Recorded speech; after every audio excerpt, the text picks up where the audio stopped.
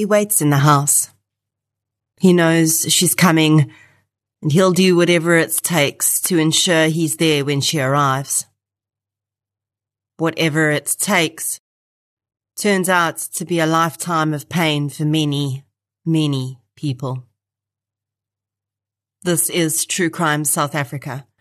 I'm Nicole Engelbrecht, and you're listening to episode 134, The Heidelberg Murders.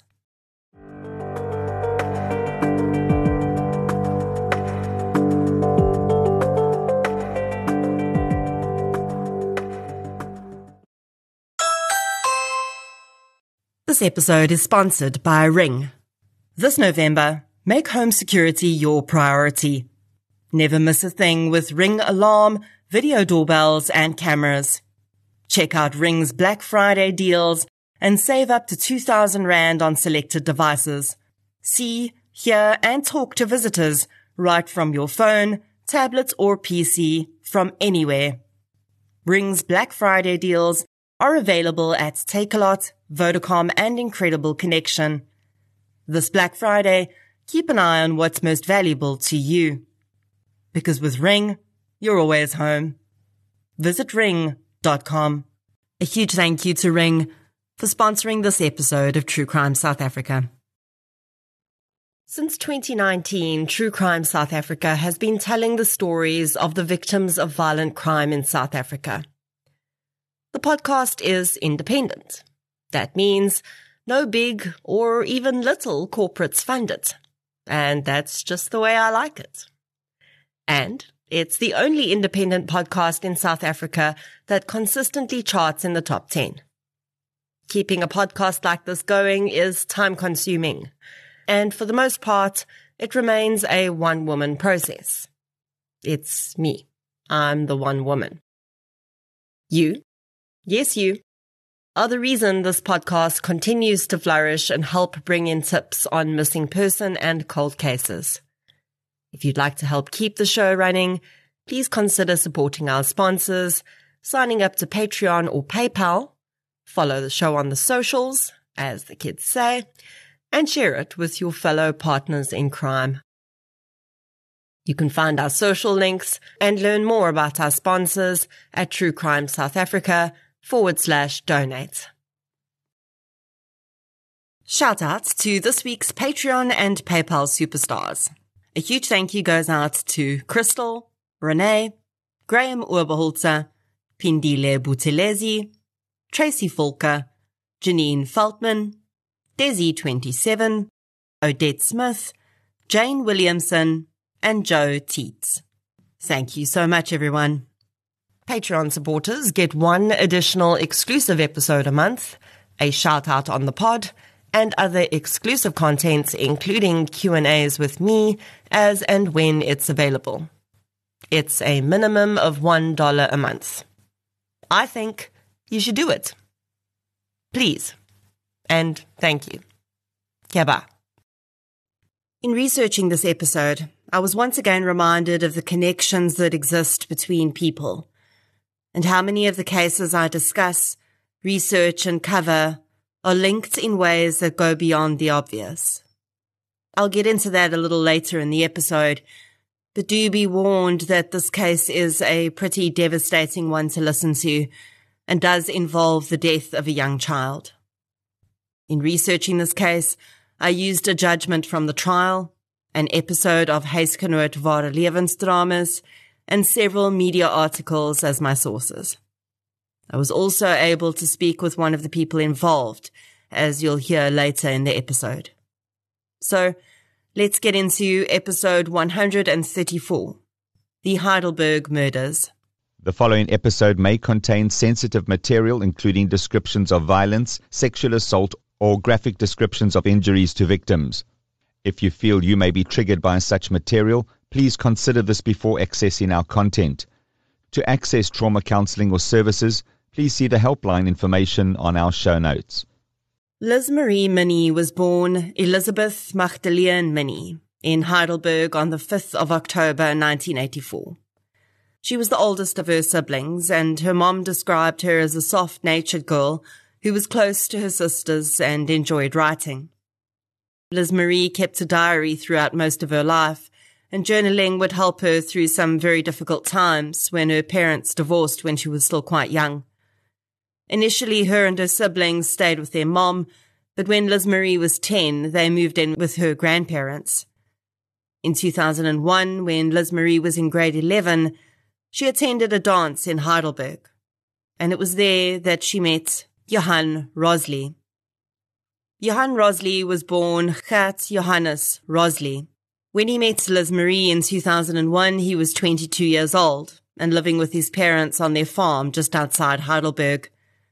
There isn't much of Johann's background in the public domain, but much of what we need to know about the man can be gleaned from how, very soon after he and Liz Marie met and started dating, he became incredibly controlling in their relationship very quickly.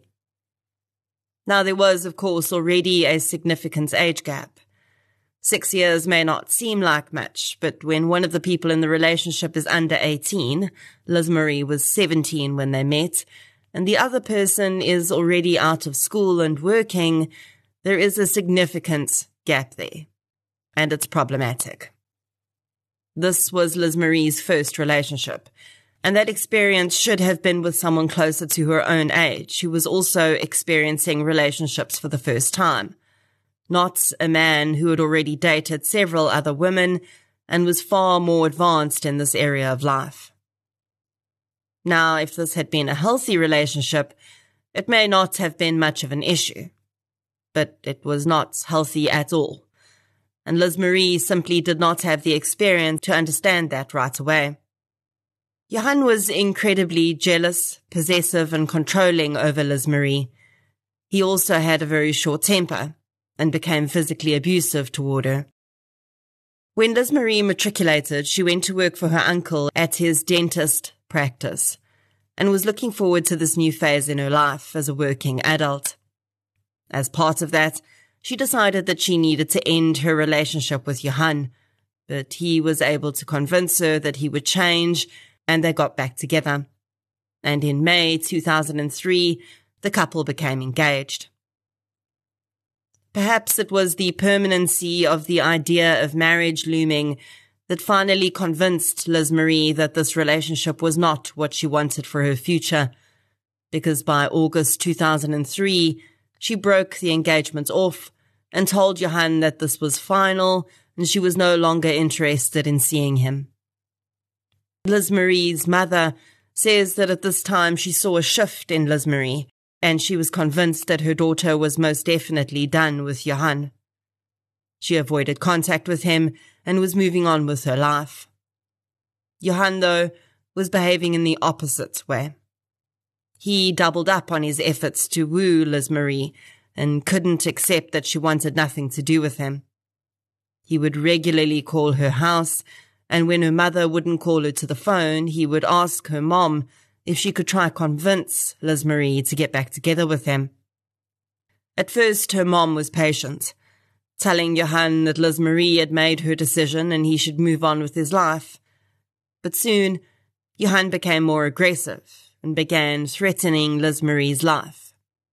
He would also make contact with her friends in an attempt to extract information about what she was doing, and stalked her at work. Johann Rosley was clearly very emotionally disturbed during this period. When he discovered that Liz Marie was dating someone new, he attempted suicide, and his family got him into therapy after this incident.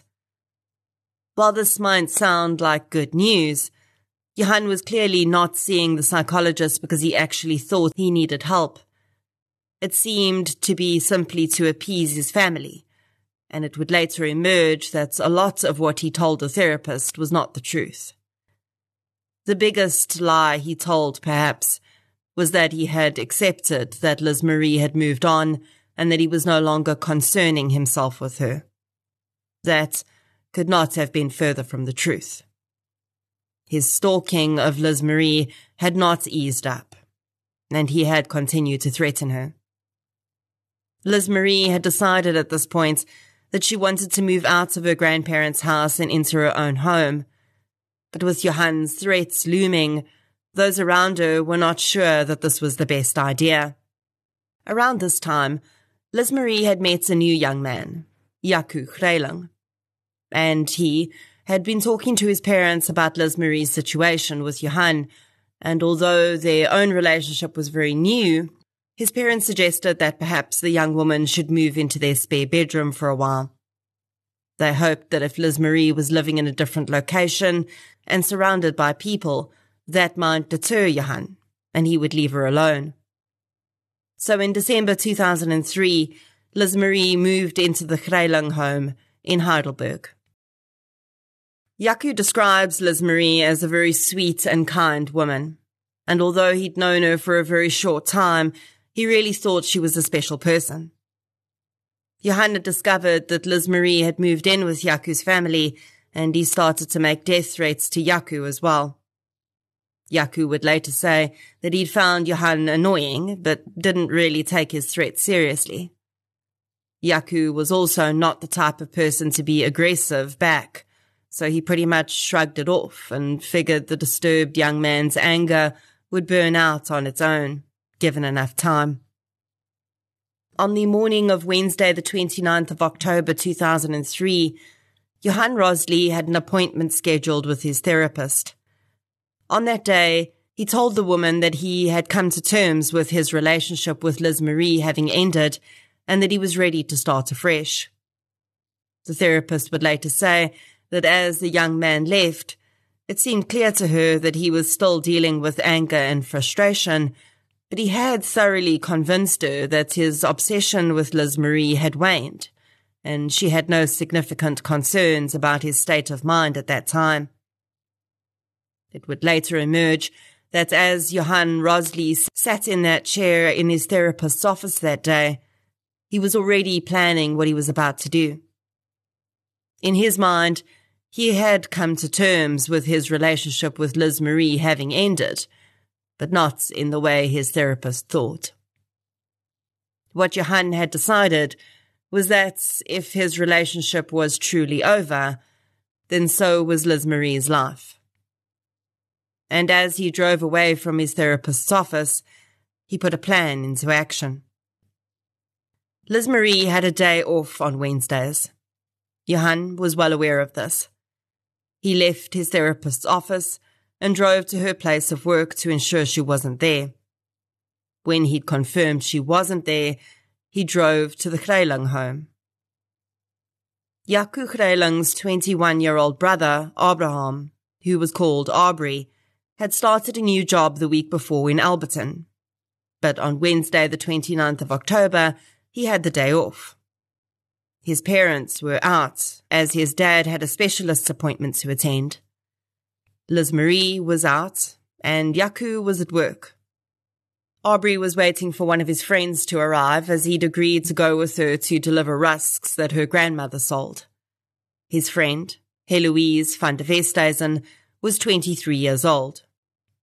Heloise had met the Greiling brothers when they'd attended school together, and the three had remained good friends. Heloise had been adopted by Johanna Grobler and her husband, and the woman described Heloise as an angel to them. The Groblers had been unable to have their own biological children, but had always felt that Heloise was like their own child. She was formally adopted by them in 1997 when she was 17, but she was very much part of the Grobler family. When Heloise was 20 years old, she'd given birth to a son she called Donovan. Donovan often accompanied his mom on deliveries she did for her grandmother, who baked rusks and biscuits to order for the Heidelberg community. While Aubrey was home that day waiting for Heloise to pick him up, he heard a noise in Liz Marie's room.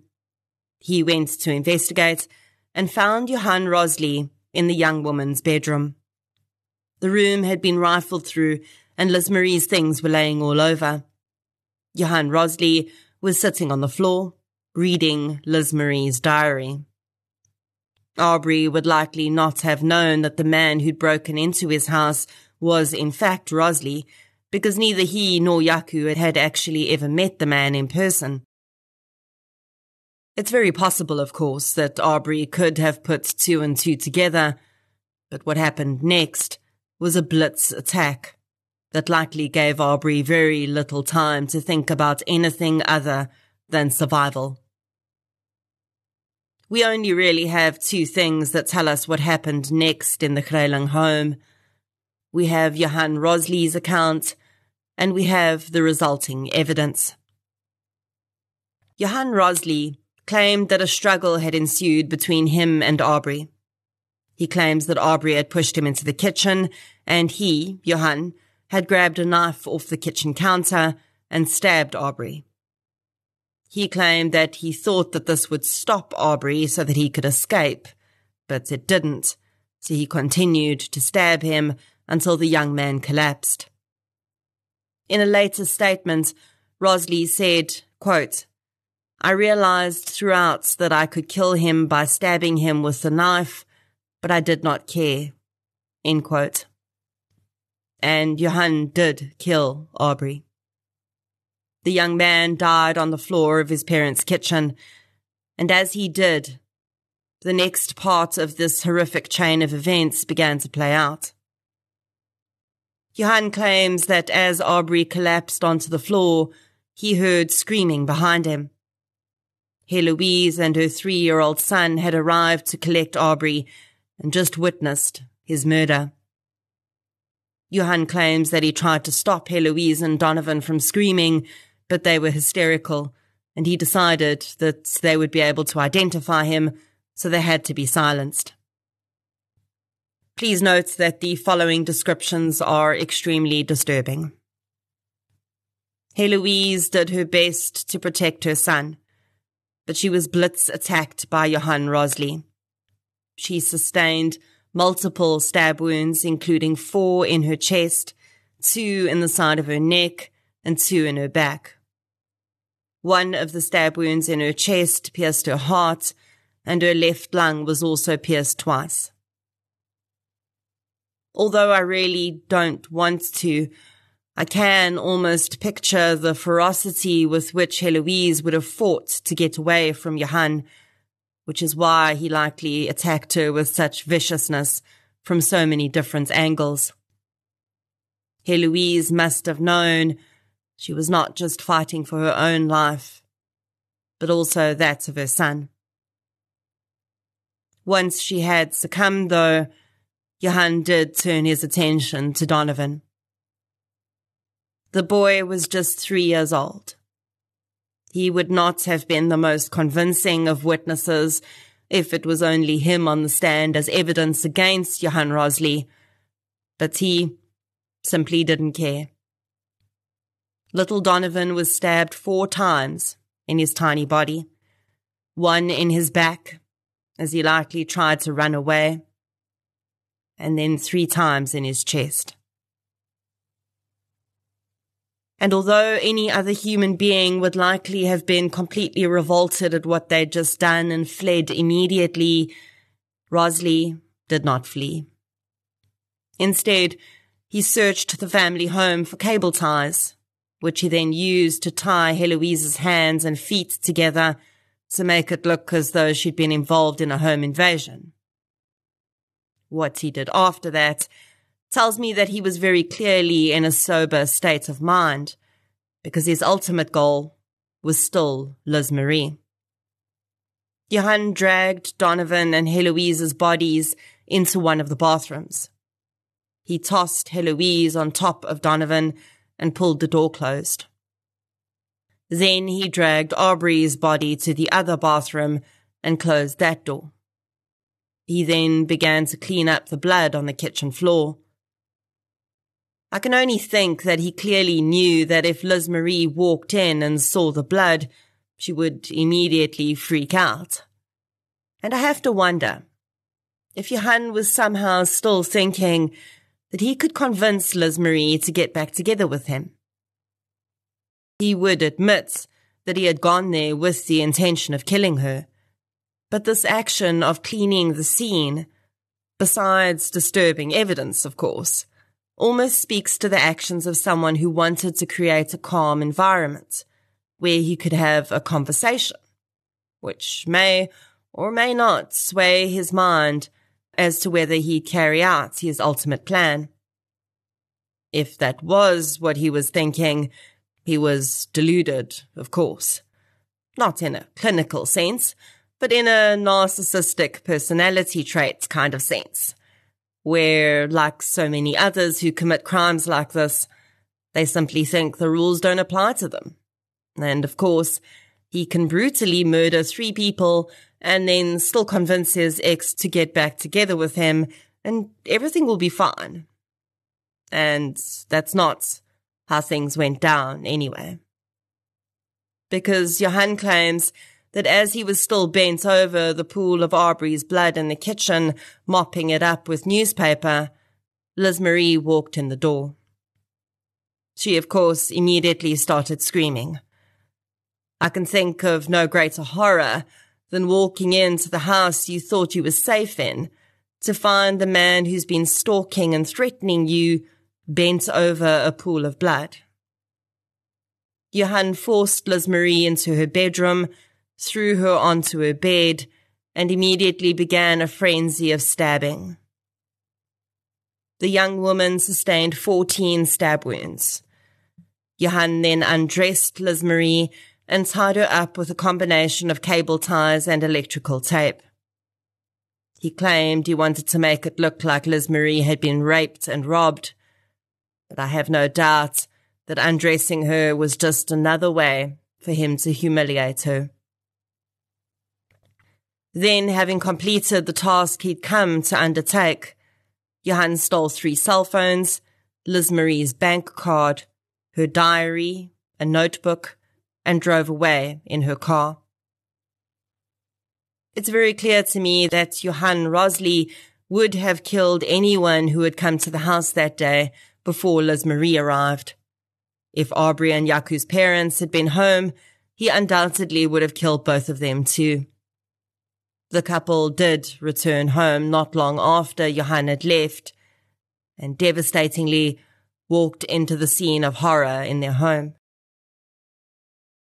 Jaco Greiling arrived home from work that afternoon to find his home surrounded by police cars.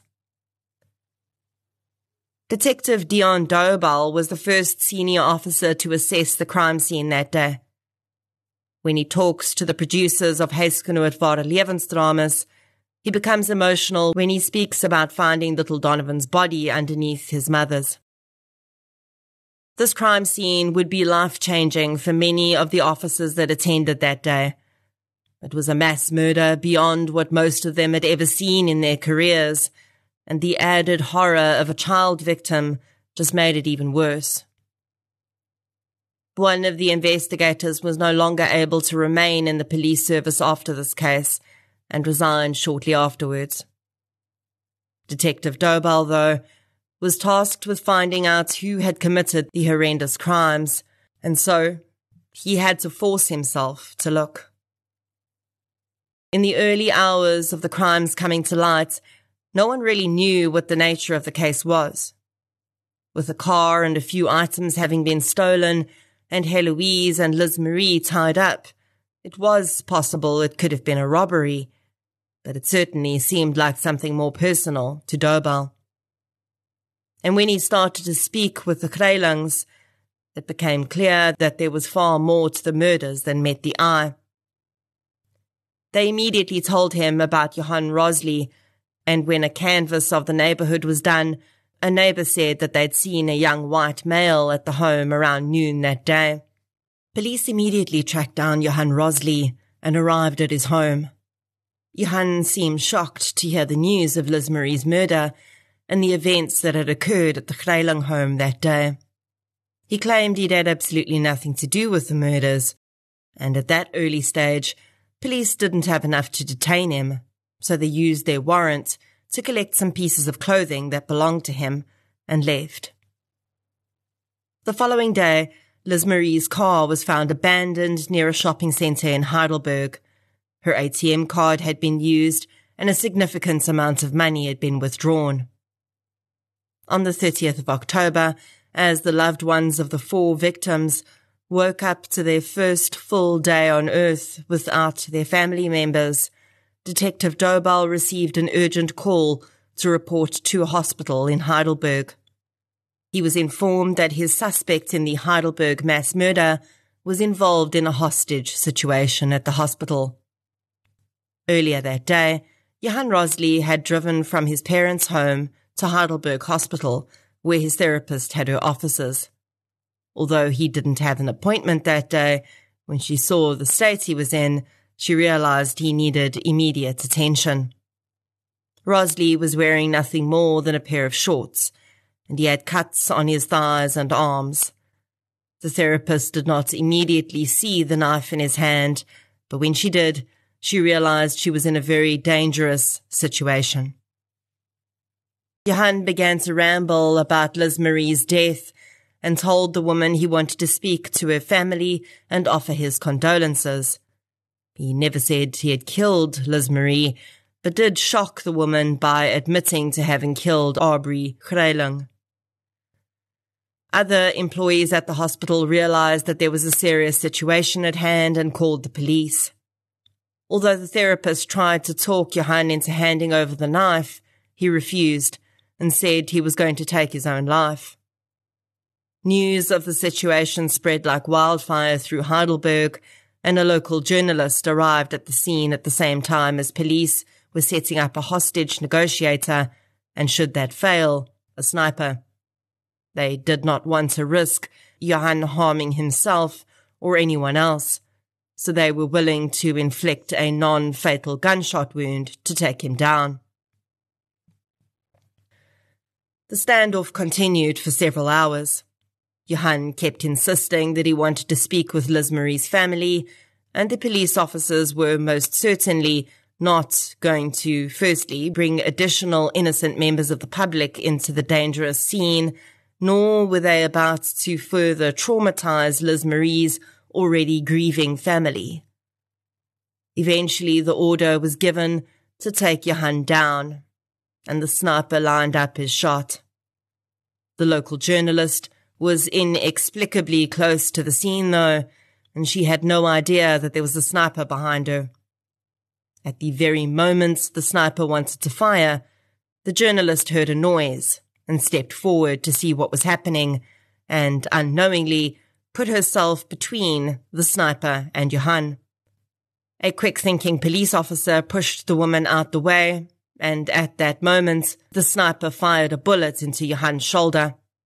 The man collapsed, and police moved in, handcuffing him and taking the knife.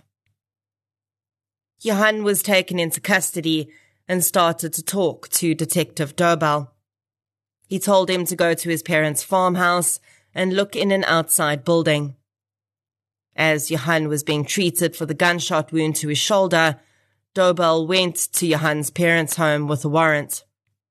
In an outbuilding, he found Liz Marie's diary, a noose tied to a roof beam, and a suicide letter that Johann had written to his parents, explaining that he did not want to live without Liz Marie. Police would also later find additional evidence that linked Johann to the crimes, including Liz Marie's blood on his t-shirt, cigarette butts from the scene with his DNA on them, and pieces of his fingernails, which had been torn off during the various struggles with the victims that day. Although the victims' families were grateful that someone had been arrested, they were also horrified to learn that the man who had so aggressively stalked Liz Marie had actually followed through on his threats. Johann Rosley was sent for a psychiatric assessment at Westkopje Psychiatric Hospital.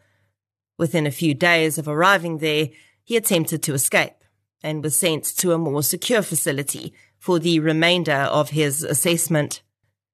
He was found to be fit to stand trial and not diagnosed with any mental health condition that could have impacted his behavior at the time of his crime.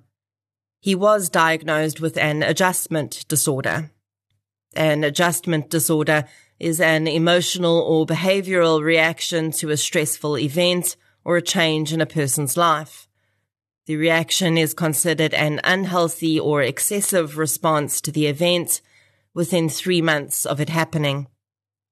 Adjustment disorders are usually diagnosed in children and adolescents, and it's quite rare for them to be formally diagnosed in adults. Johan was also found to have disordered anxiety and mild depression. When Johan's trial started in 2004, he surprised everyone by pleading guilty to all 4 murders. He would not, however, testify in his own defense. The mitigating circumstances that his attorney attempted to put forward included that Johan had intended to kill Liz Marie, but only because he was emotionally distraught and he had not premeditated the murders of Aubrey, Heloise, and Donovan. In aggravation of sentence, the state presented testimony from Detective Dobell, who, upon being asked to describe finding Donovan, broke down on the stand, and the trial was postponed until he was able to continue. The evidence from the victims' autopsies was also presented to inform the court how violent the crimes had been. Some of the family members of the victims also testified about the impact that their losses had had on their lives and their families. Aubrey's dad was unable to testify about the loss of his son and discovering the bodies, as he was simply too emotionally distraught to do so. Johan's parents attended each court appearance and comforted him when he cried upon hearing the testimony of the victims' families.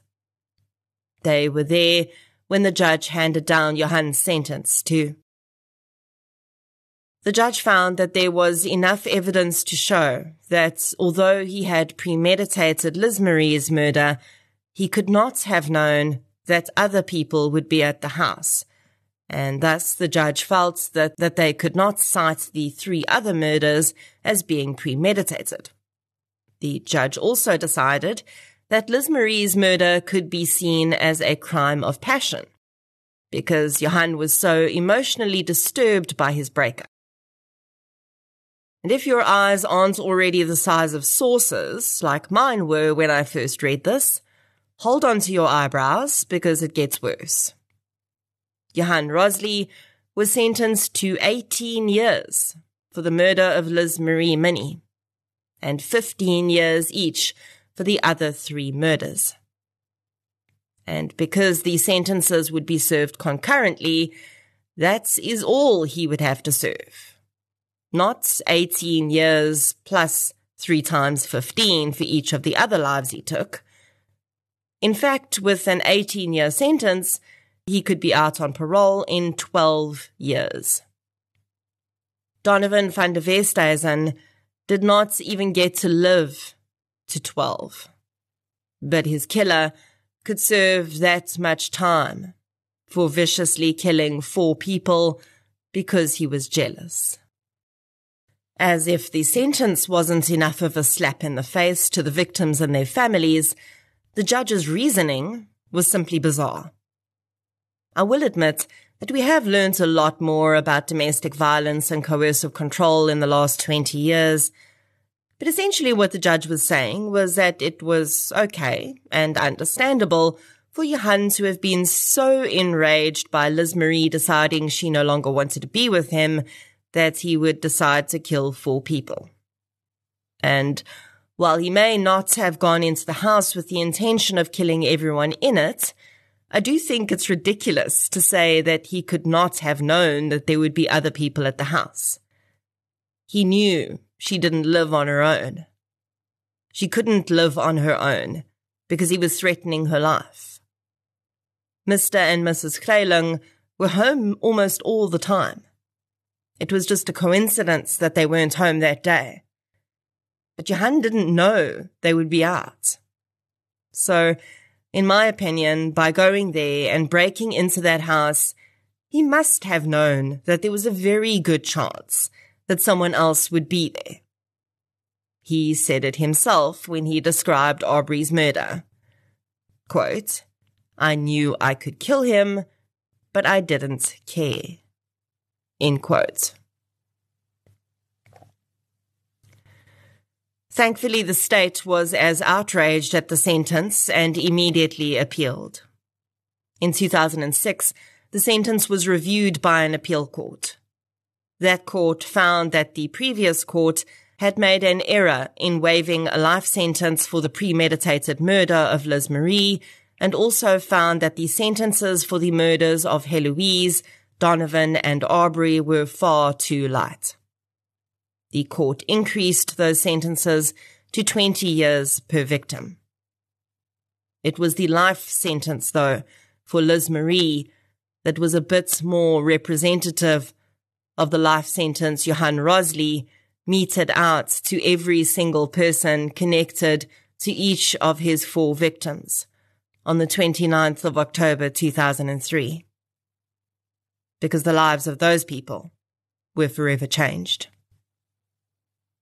I was honored to be able to speak with Jaco Greiling during my research for this episode. And I'll get into how I came to speak with Jaco, because that's a story in itself. But first I want to share with you what has happened in the years since Johan Rosley chose to take the lives of 4 people in Heidelberg. The Greiling family could no longer live in the house in which the murders occurred.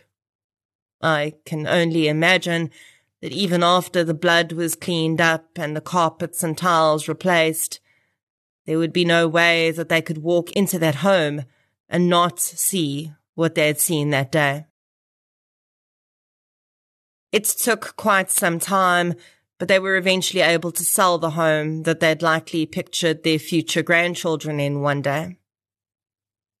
Sadly, the new homeowner would also be murdered at the property when he was shot in a hijacking in the driveway some years later. The house again stood open for some time before changing ownership again. And now, Jaco says, there seems to be some renovations happening there, but there's no sign of anyone moving in. And Jaco knows, because he still lives in Heidelberg. He regularly has to drive past that house and the memories it holds. In 2011, it emerged that Rosley was using social media from his jail cell. A woman who had gone to school with him told a journalist that she'd regularly been communicating with the man on both Facebook and Mixit. She said that she'd had contact with Rosley after school and before the murders were committed, but hadn't since then until a Facebook profile appeared under his name and he sent her a friend request. She told the journalist that they'd been chatting about everyday things, and Rosley was interested in her life and whether she'd married and had children. The woman didn't seem to realize that incarcerated offenders are not supposed to have access to their own cell phones or social media, and she said she didn't know how things like this worked. She later contacted the journalist, concerned that she would get Rosley into trouble. Rosley had told her at that point that he believed he would get out of prison within 8 years for good behavior. When the journalist asked the woman if she realized that Rosley had viciously murdered 4 people, including the woman he had previously been dating, and a 3-year-old child, she told the journalist, "We all make mistakes." In 2015, tragedy once again struck the Greiling family when Jaco and Arbery's dad, Niels Greiling, ended his own life. Niels had discovered the 4 bodies in his home. He had lost his son to a devastating and pointless murder. And Jaco says he was very simply never the same. When I spoke to Jaco about this, we both agreed that Johan Rosley had taken his 5th victim in 2015 from his jail cell. Jaco has no doubt that if the mass murder had never occurred, his dad would still be alive. As if this family had not suffered enough tragedy, in 2018, an event occurred that Jaco describes to me as the one that nearly broke me. Yaku's daughter from a previous relationship, Abigail Meyer, who was just 20 years old, was shot dead in the street outside her mother's home in Heidelberg. And this is the point at which I want to share with you the connection that found me eventually able to talk with Yaku Greiling. Abigail's mom, Alzona, is a listener of True Crime South Africa. We started chatting quite a few years ago, and Alzona's experience as a paramedic often resulted in some interesting conversations. It was quite some time until Alzona shared with me that she had lost her own daughter to violent crime. We discussed Abby's case a bit, and I said to her that if she ever felt that sharing Abby's story would be beneficial to her or the case, I'd be happy to cover it on the podcast. That moment, of course, once again reminded me how we never really know what the people we're talking to have been through in their lives. But that conversation would come back to me again later. I actually started researching this mass murder in Heidelberg a few months ago. I was pretty much set to start writing the episode and release it when I clicked on one last article for research, and my mouth hung open. The article was about Yaku's connection to the case, and right at the end, detailed how his own daughter had also been murdered. When I saw the name, I thought, no, it can't be. This mass murder had never come up in my conversations with Alzona. And while I'd gathered she was no longer in a relationship with Abigail's father, I'd had no idea who he was or even thought to ask. I texted Alzona, basically saying that I thought I may be mistaken, but asked if Yaku was Abby's dad. She confirmed that he is, and put me in touch with him. Initially, I said to Alzona that I wouldn't mention Abby in this episode because I thought that would be too difficult for her. But she said she thought I should. She said that she wanted people to understand how far out the ripples of violent crime go, and how one person, multiple people, an entire family can be continually touched by overlapping waves of the results of murderous actions. Abigail Meyer was shot in a hijacking. She, too, was a paramedic like her mom. She was with her medic partner and dropping off her car at home after gym when the hijackers pounced. Devastatingly, Alzona was on duty when the call came through to attend to a gunshot wound victim outside her house. She arrived to discover the victim was her daughter. Abigail's murder remains unsolved, and at some point in the future, should Alzona and Yaku feel it would be beneficial to them, Abby, and the case, I will gladly cover it in full on the podcast. I wanted to discuss Abby here because I think it's important for us to recognize the true impacts and the incredible levels of connection involved in violent crime, its victims, its perpetrators, and the never-ending grief that covers those left behind. Yaku Greiling is now married and has 2 children from this marriage. He still lives in Heidelberg. His mom moved to KwaZulu-Natal for several years after Niels passed away, but has recently moved back to Heidelberg. In 2020, during the COVID lockdown, the Greiling, Minnie, and Van der Westhuizen families received some shocking communication from the Department of Correctional Services. I've sadly seen this happen very often when families don't have a proper explanation given to them of what the sentence an offender has received actually means. The families of the victims thought that they wouldn't have to worry about Rosalie for at least 50 years. But that wasn't what happened. In 2020, when Rosalie had served just 18 years of his sentence, he became eligible for parole. Now, this isn't usually the case with lifers, because now they must serve 25 years before becoming eligible.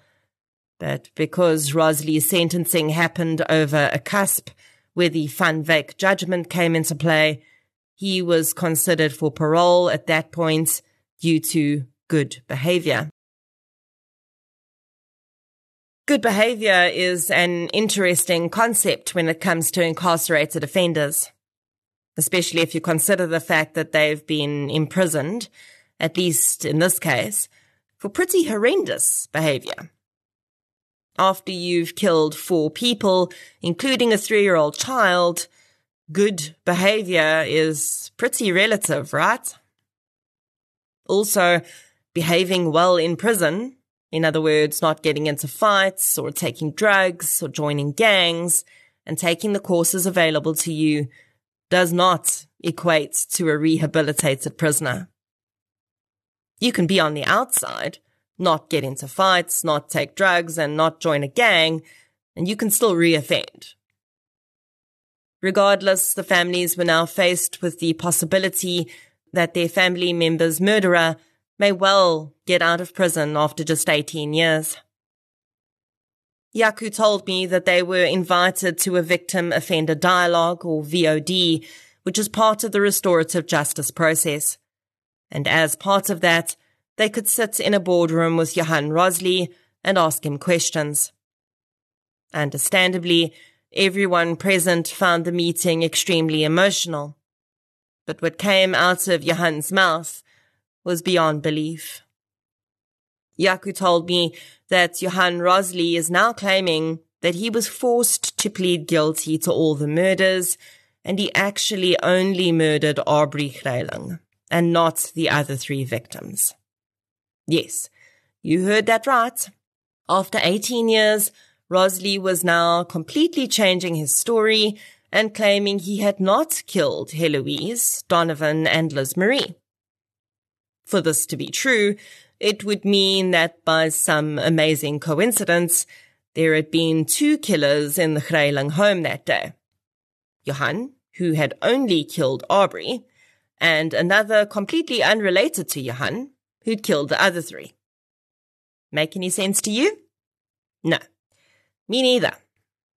And that's without us even talking about all the physical and circumstantial evidence that ties Johan to all of the murders.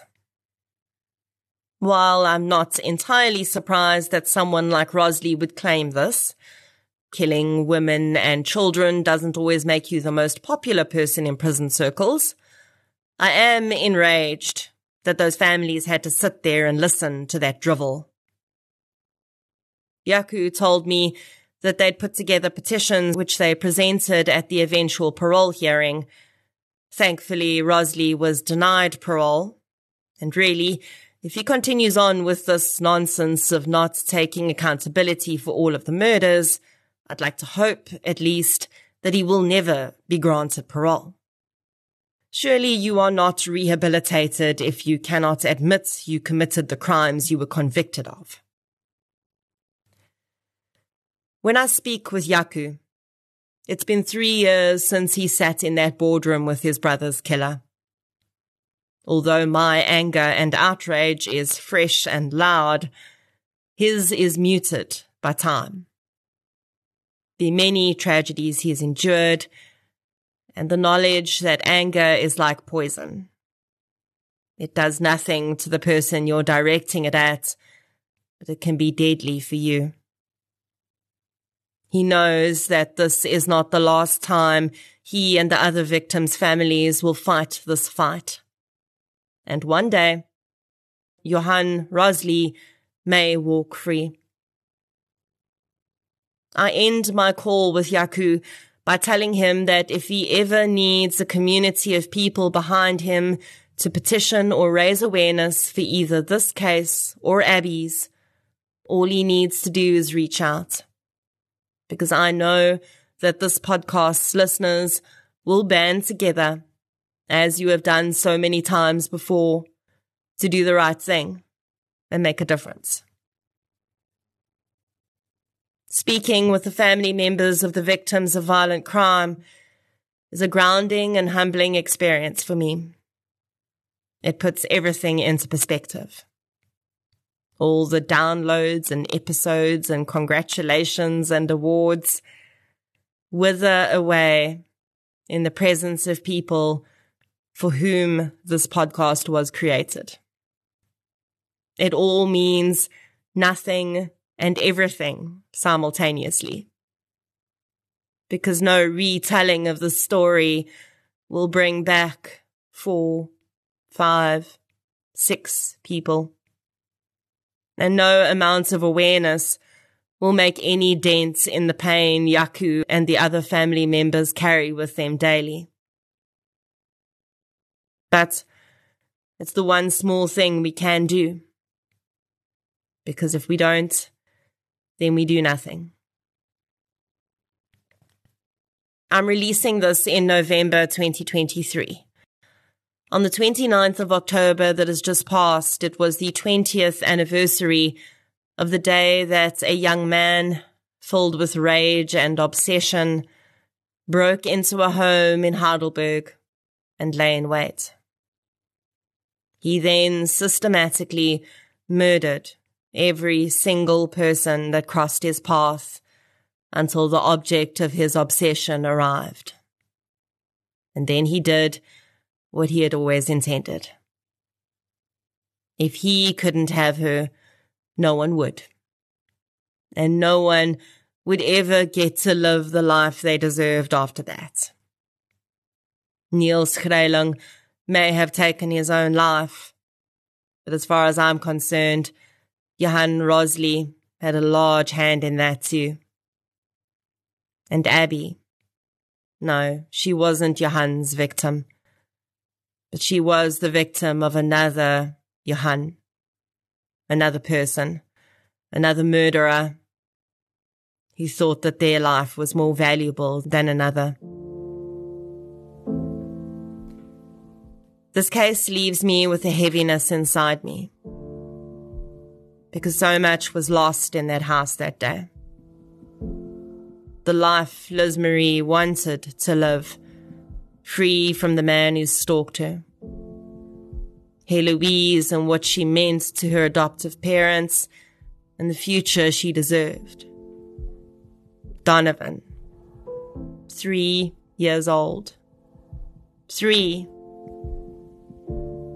Everything Aubrey wanted to do, all the people he wanted to love. And everyone else.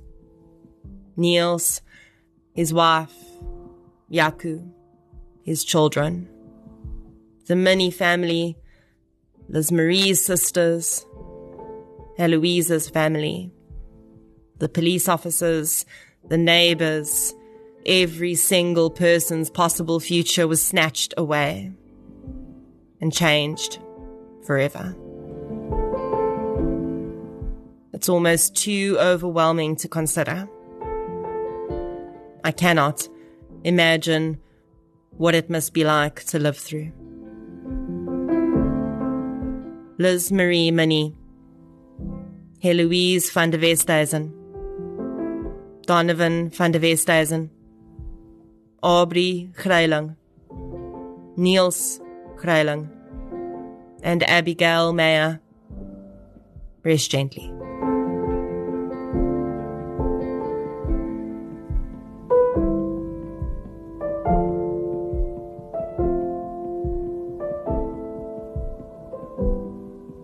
If you'd like to hear more victim-focused true crime content, please subscribe to True Crime South Africa on Spotify or the platform you're using to listen right now.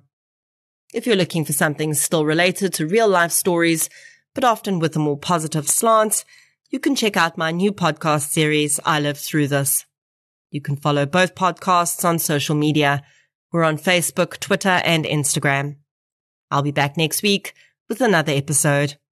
Until then, thank you for your support, and I'll chat to you soon. A healthier, happier, more productive life starts with good sleep. Make sure you invest in the right bed. Dial-A-Bed stocks the best bed brands at the best prices. Shop at 76 stores nationwide or online.